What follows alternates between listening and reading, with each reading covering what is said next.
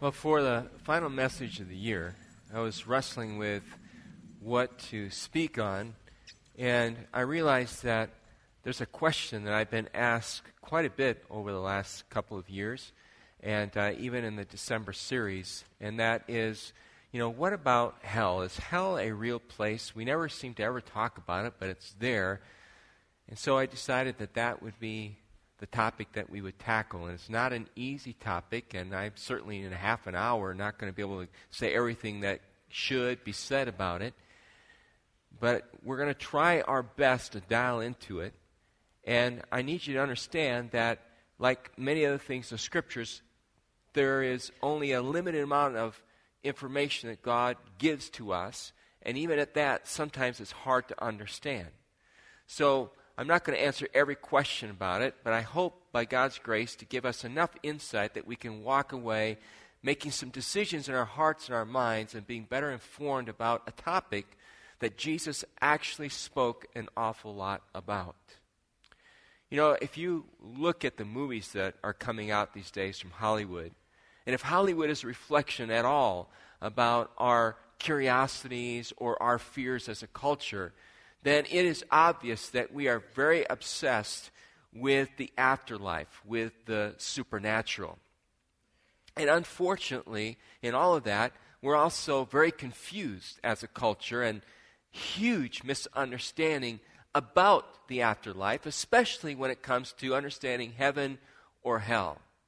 The Gallup poll did a survey several years ago, a couple of years ago, in which they asked people what they believed about certain things. And about 90% of Americans responded and said they do believe that there is a God, and it's very important that you hear that, not necessarily the God that you and I know of that Scripture reveals to us, but they believe there is a God or some type of universal force or spirit that's out there.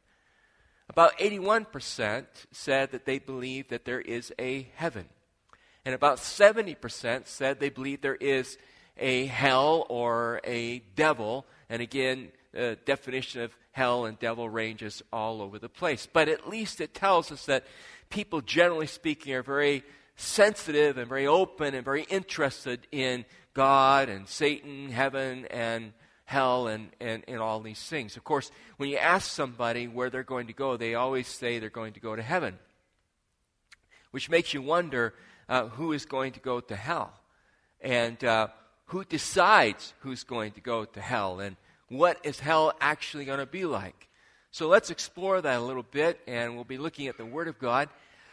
I don't do this often, but I want to diagram a little bit with you, kind of putting in a picture an understanding of this. So if you have your outline and your pen or pencil along with you, or want to borrow or rent a pen from somebody next to you, you can do that. And we'll look at this together, and I'll be using the board here as well as we do so.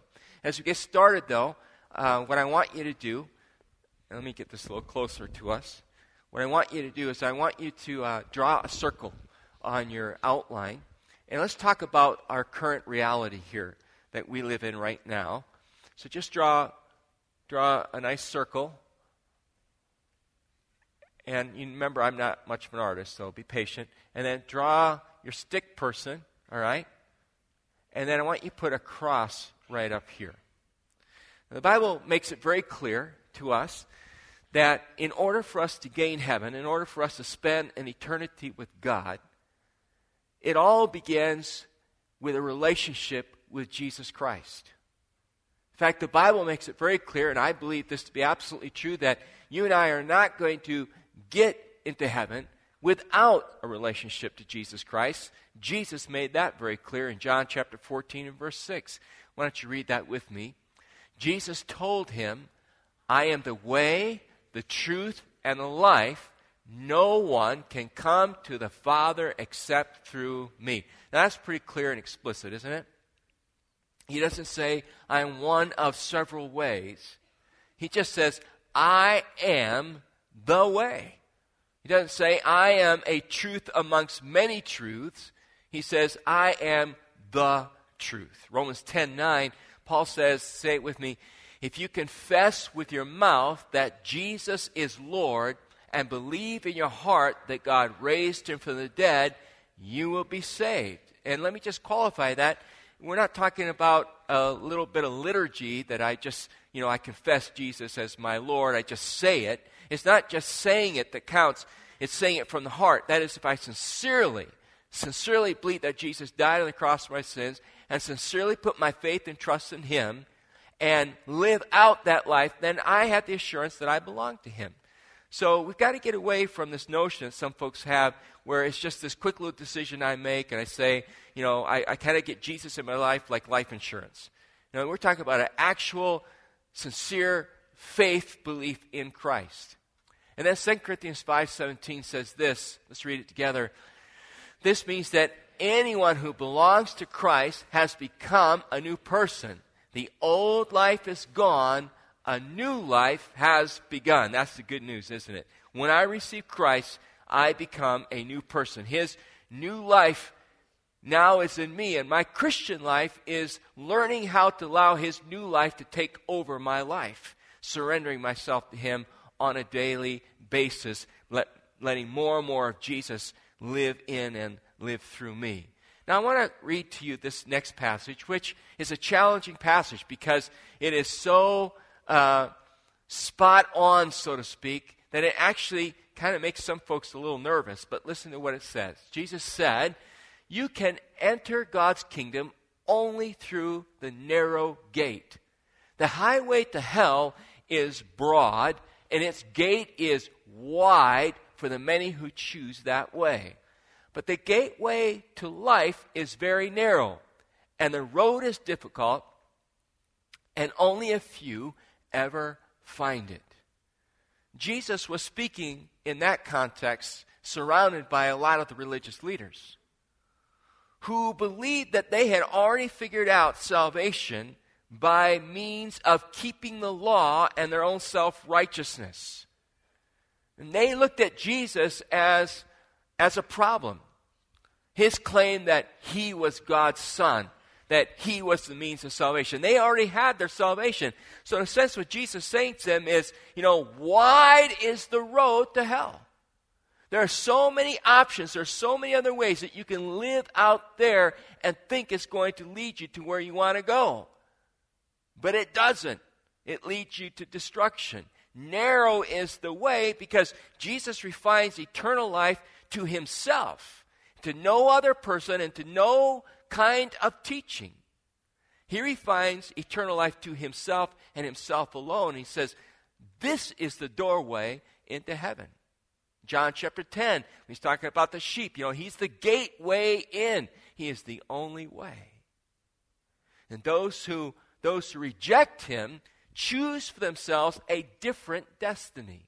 C.S. Lewis once noted, he said that the abode of the believers, those who find their abode in heaven, those who find their way in heaven, are those who at some point in their lives have looked to God and have said to God, Thy will be done. In other words, they have looked to the Lord and said, Lord, I want Your will in my life. C.S. Lewis then turned around and said, but the abode of those who will spend their time or those who will be in hell are the ones who have looked, whom God has looked at and has said to them, Thy will be done. So in other words, what C.S. Lewis is saying is those who end up in heaven are the ones who look at God and say, Thy will be done. Those who end up in hell are the ones that God looks at and says, look, you refuse me, so Thy will be done. That is where you have chosen to go. That is your decision. So down here, I want you to write the word, my way. In my research, I came across something interesting. That in Britain, the most popular song sung at funerals, according to the research, what I saw, is that old Frank Sinatra song, I Did It What? I Did It My Way. The second most popular song sung in Britain at funerals, according to what I was reading, is the AC/DC song, Highway to Hell. That's pretty scary if it's actually true, isn't it? But then again, look at the spiritual condition at our neighbors across the pond, so to speak, and it speaks an awful lot to it. And before we point too many fingers at them, we are not far behind in our own country, our own nation. We are a nation that's very interested in getting to heaven, but our way of getting to heaven is oftentimes our own way, well, the way we want it to be, not necessarily the way God wants it to be. You say, well, Pastor, how can a loving God send good people to hell? Because I know a lot of people, I work with them, they're my relatives, they may be my neighbors, who haven't necessarily asked Jesus in their hearts. They may believe in a different religion, but they're good people. They do good things. I mean, they're not like Hitler or Charles Manson or, Osama bin Laden or whoever you in your mind can see as being, worthy of going to hell, all right? These are good folks. How can a loving God do that? And that's really not a question. When somebody asks you that, they're actually making a statement. And the statement they're making is simply this: if I were God, if I were in charge of the universe, I wouldn't send a whole lot of people, Pastor, that you're saying are going to end up going to hell just because they haven't asked Jesus into their lives yet. Because I just know a whole lot of good people, and I think good people should end up in heaven. And all of a sudden, now I'm deciding who's going to go to heaven and who's going to go to hell based on what? My way. And you know who has the tendency to argue that question more than anyone else? Are misinformed Christians. Are misinformed Christians. Why? It's because we have a warped understanding of love and hate, good and evil. See, if I don't benchmark love against God's character and God's word, and good against God's character and God's word, and hate against God's character and God's word, and evil against God's character and God's word, then I'm going to determine what is love and what is good and what is evil and what is hate based on my own perspective, my own view. And can you imagine if it were up to each one of us to decide who was good enough to get into heaven and who was bad enough to get into hell, the mess we'd have? There are some of you that I wouldn't want you to be the one who decides that, because I may not make it into heaven. You may not want me to do it because you may not make it into heaven. And there are some people that I might decide are good enough to get in heaven. You would look at and go, how could you let him in? How could you let her in? Don't you know this about him, and don't you know that about her? Don't you know what political party they were about? Do you not know what things they ever said or did? If you want to know what the world would be like if it were up to us to decide who's good enough and bad enough, well, just look at the world today. When man tries to take God's place and decide what the standards are going to be, it doesn't create more justice. It creates more what? Injustice. It doesn't create more fairness. It creates more unfairness. You and I can't be the ones who decide what the standard is going to be simply because the fact that you and I lack a perfect standard ourselves. Only a perfect judge, only one who understands perfection, has the ability to decide how the standard is going to be set. And God's standard is perfect, and none of us are perfect. We all fail. And so God has provided a way for us, and the way is through His Son, Jesus Christ. So let's just get our bearings straight there. The only way into heaven is through relationship with Jesus Christ. And the only way into hell is to reject God's gift of salvation. You say, well, Pastor, what about all the people who don't hear about that message of salvation? And here's my answer, and it's very simple, and if you don't like it, I'm sorry. But my answer is simply this: I trust God.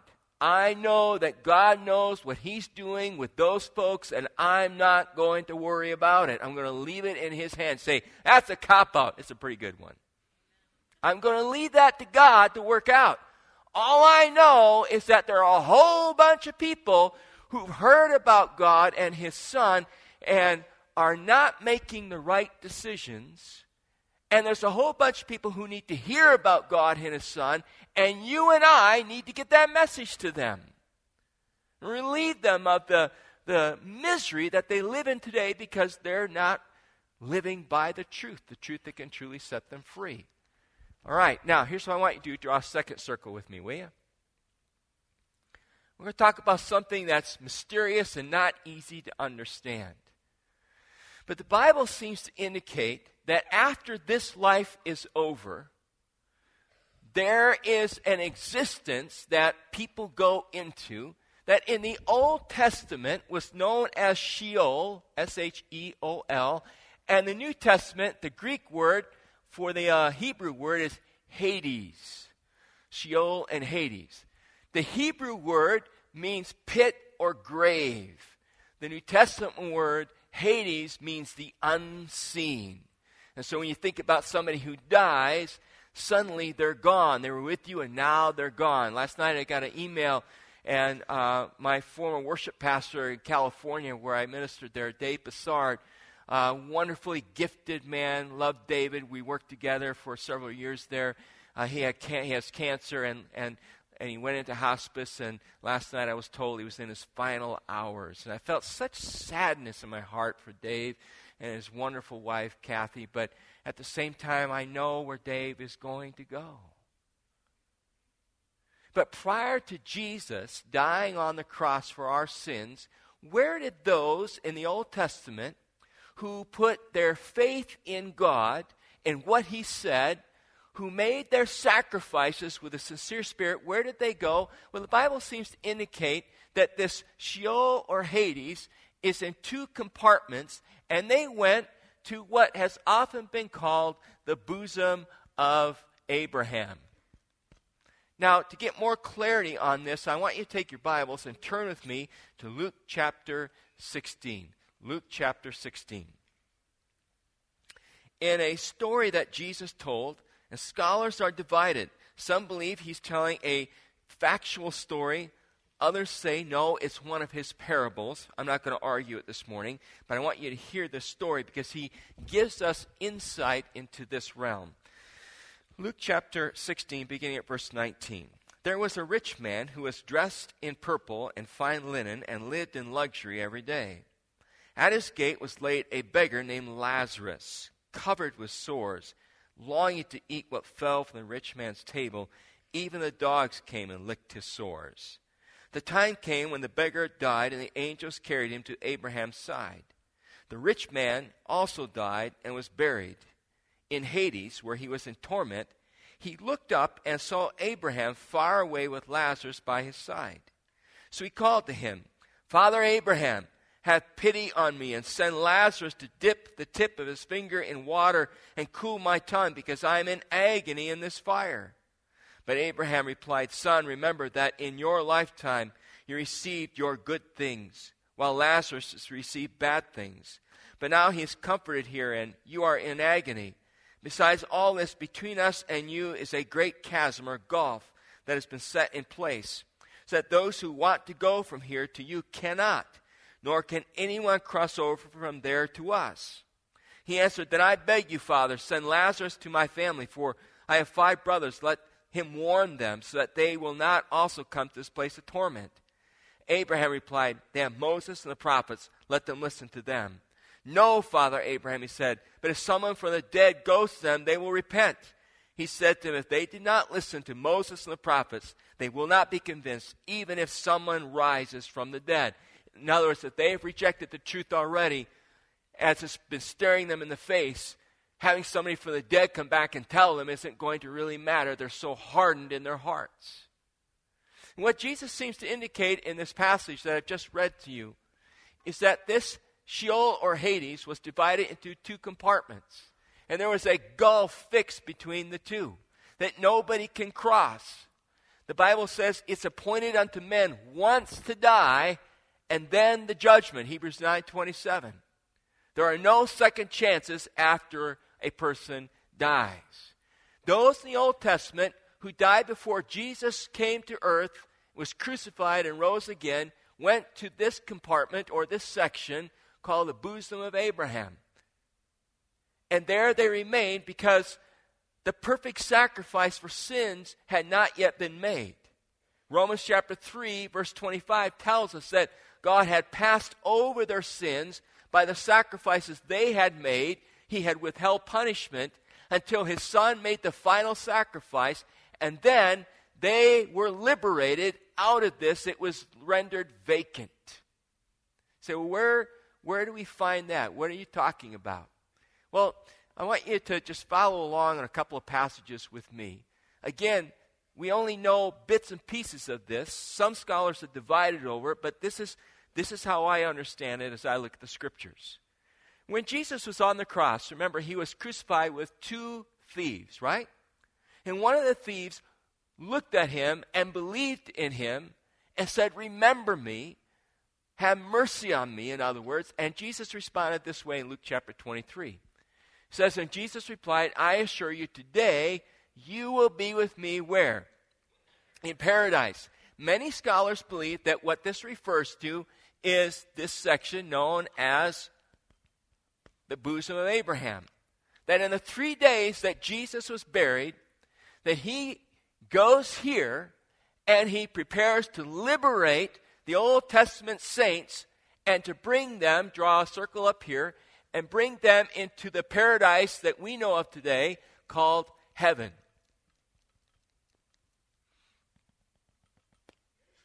In fact, it says over in Acts chapter 2, let me just read it for you, the context, and then we'll look at a couple of verses there, that Jesus would not be abandoned to Sheol or to Hades.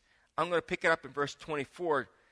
Peter's preaching. It says, "But God raised him," that's Jesus, "from the dead, freeing him from the agony of death, because it was impossible for death to keep its hold on him. David said about him," so David prophesied this, "I saw the Lord always before me, because he is at my right hand. I will not be shaken. Therefore my heart is glad and my tongue rejoices. My body also will rest in hope. Because you will not abandon me to the realm of the dead. You will not let your Holy One see decay. You have made known to me the paths of life. You will fill me with your joy in your presence." Brothers and sisters, we all know that the patriarch David died and was buried. And his tomb is here to this day. But he was a prophet and knew that God had promised him on oath that he would place one of his descendants on his throne. Seeing what was to come, he spoke of the resurrection of the Messiah, that he was not abandoned to the realm of the dead, nor did his body see decay. God has raised this Jesus to life, and we are all witnesses of this fact. Exalted at the right hand of God, he has received from the Father the promised Holy Spirit, and has poured out what you and I now see and hear. And then over in Ephesians chapter 4, Paul speaks these words, which are difficult to understand. He says, "That is why the scriptures say, when he," that's Jesus, "ascended to the heights, he led a crowd," okay, from here, he led a crowd of captives and gave gifts to his people. Notice that it says he ascended. This clearly means that Christ also descended to our lowly world, and at the same time, and the same one who descended is the one who ascended higher than all the heavens so that he might fill the entire universe with himself. Notice what Paul is saying is just as Christ ascended, he also descended. First, in humiliation, he became a man here on this earth. But it seems to indicate that he also may have descended then into these regions, wherever this is, probably an entirely different dimension, not in the middle of the earth someplace like many have believed. That's just how we tend to see it because we think of death, of someone being buried in the ground. But in this dimension, where it is that Christ came here, in essence, showed them that he had fulfilled the promise that they'd all been looking forward to, and he liberated them and translated them then into heaven because the sacrifice was over and finished. Now, when a person dies, where do they go? Do we go to a holding compartment, so to speak, to a waiting room? No. Why not? Because the full sacrifice has been made. Christ has paid the price. And so Paul says in 2 Corinthians chapter 5 that to be absent from the body is to be present with the Lord. So if Dave died last night or if he dies today, he immediately, his soul, who he really is translated into the very presence of God based on what Jesus did on the cross and his resurrection. And if you die today as a follower of Christ, you have the promise that you immediately go into the presence of God. And when the Lord returns, he'll raise up your body and he'll join your soul and spirit to that body, and you'll have your brand new resurrected body. Amen? So Paul speaks about in Thessalonians. But you say, what about people who die without Jesus in their life? What happens to them? Where are they? Well, Jesus made it pretty clear in Luke chapter 16 that they are here. Those who have been unfaithful. These are the faithful in the Old Testament. Those who are unfaithful, who reject him, who say, I'm going to do life my way. From the Old Testament, from the beginning of time, Genesis chapter 3 to this very day, this is where they go. And in this place, they experience torment. Now, if you read the Bible, it talks about torment in so many different ways in hell. Weeping, gnashing of teeth, fire, utter darkness. Understand, those are probably not to be taken literally. All those words are the biblical writer's attempt to convey something to us that words cannot describe. Just as there are words that cannot describe the glory and the beauty of heaven. You can try the best you want. Sunrise, sunset, rainbow, gold. There are no human words to describe how awesome heaven is. There are also no human words to describe how terrible hell is. So what happens to these folks who are being held in limbo, who are suffering, who are in torment? Well, the Bible indicates that just as these folks have been liberated in heaven, these folks one day are going to be eternally punished and sent into what's called the lake of fire, also known in the Bible as Gehenna. And this word Gehenna is actually taken from a place in Jerusalem. Just to the southwest of Jerusalem was what is known as the Valley of Hinnom. And in the Old Testament, when the kings of Israel rebelled against God, remember they started offering human sacrifices to the god Molech, and their children passed through the fire. And it happened in this region. And then later on, it became considered very unclean, and refuse and garbage was dumped there. It became the garbage dump. And in Jesus' day, it was a dump that was smoldering and hot and stench, and people avoided it. It's where all the garbage went. Today it's a beautiful park. You can walk and run there. But when Jesus was speaking about it, people knew exactly what he meant. It was a place where you disposed of something and then forgot about it. The lake of fire, or Gehenna, is that place where those who have refused Christ, in spite of the truth given to them, no matter how good a life they have lived, because they refused to bow the knee to Jesus, this is where they spend an eternity in continual torment. Because they have chosen it. Because they said, I'm going to do life my way, and God said, okay, then here is your way. And here's what it leads to. And folks, listen carefully to me. Once you die, there is no coming out of this and making your way to heaven. And so the teaching of purgatory, which the Catholic Church teaches, is a false teaching. Now, many of you come from a Catholic background, and I'm not here to necessarily speak despairingly against the Catholic Church, because the Catholic Church has taught many good things. But the problem I have with the Catholic Church is that it holds the Bible up as God's authority, but it also holds up its own traditions as equal to God's authority, and that's not the case. It's not true. The Bible in no place teaches purgatory. Purgatory is that place that the Catholic theology teaches that you go to, and then you kind of finish paying for your sins. Depending how sinful you were, you could spend a little time in purgatory or a lot of time in purgatory. And how long you spend there depends on how many prayers are prayed for you. In the old days, indulgences were made for you to kind of get you out of there. Listen, that teaching wasn't even started till the 1400s. Well over 1,000 years after the church had formed and the scriptures were made available to us. There's no truth in it. You cannot work or buy or bargain your way out of hell. Once you die, that's it. Then judgment is faced. And eternity is either spent with the Lord or with Satan and the demons and the fallen angels and those who have rejected and refused God. Now, when you hear a sermon like that, there's a tendency sometimes to look at it from our own human perspective to say, I don't like that. But just because we don't like something does not mean that it's not true. Right? Just because I don't agree with something doesn't make it a non-truth. And you and I live in a culture that amazes me how we have practiced self-delusion. We have gotten to the place in our culture where what we do is we tell ourselves, if I don't like something, I'll believe what I like, as though if I believe what I like, it must be truth. Folks, just because you like something and want to believe it to be truth, if it's not the truth, it's a lie. It's false. It doesn't work. It's not reality. What is truth? We believe that the Scriptures are truth.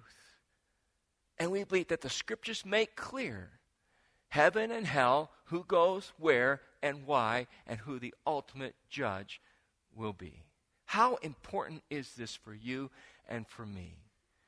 Let me close by just telling you a quick story that happened in our church this past summer, where a younger man came in, heard the gospel of Jesus Christ, and made a decision to receive Christ into his life. Just a month ago, that same man was in a car accident so severe that it severed his brainstem, and he died instantly. So saddened when I heard those words. But I was so encouraged to know that he found Christ here, because we know where he is today. Do you know where you're going today? I'm not here to scare you into heaven, but I'm asking you, do you know where you're going to go today? And if you're unsure, why? Take the risk. If you're a follower of Jesus this morning, does it concern you that there are people today who are heading for an eternity without God? Does it burden your heart? The church in America today, I think, is pretty numb to that. We're so self-consumed. I'm going to ask you a question. If you knew that at 4 o'clock today, somehow you knew that I was going to get run over by a car at the intersection of Hobson and College or wherever it is, on the way out today, would you just shake my hand and say, hope you have a good day? I hope not. I hope you'd at least look at me and say, I need to let you know, don't cross that street at 4 o'clock, because if you do, you're going to get run over. In fact, I'd hope you'd show up at 4 o'clock and stand there to make sure I wasn't dumb enough to try. And that's our job. We are to lovingly approach people and at least make them aware of the truth. Why the truth is so important. We're to pray for them. We're to be burdened for them. As a church, we're to be burdened for this world.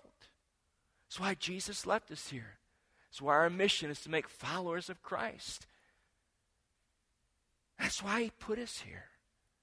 That's why we sacrifice and do the strangest, silliest things and talk about multiplying and spreading our campus westward and any direction we can, because we've got to let people know, don't cross the street till you put Jesus in your heart.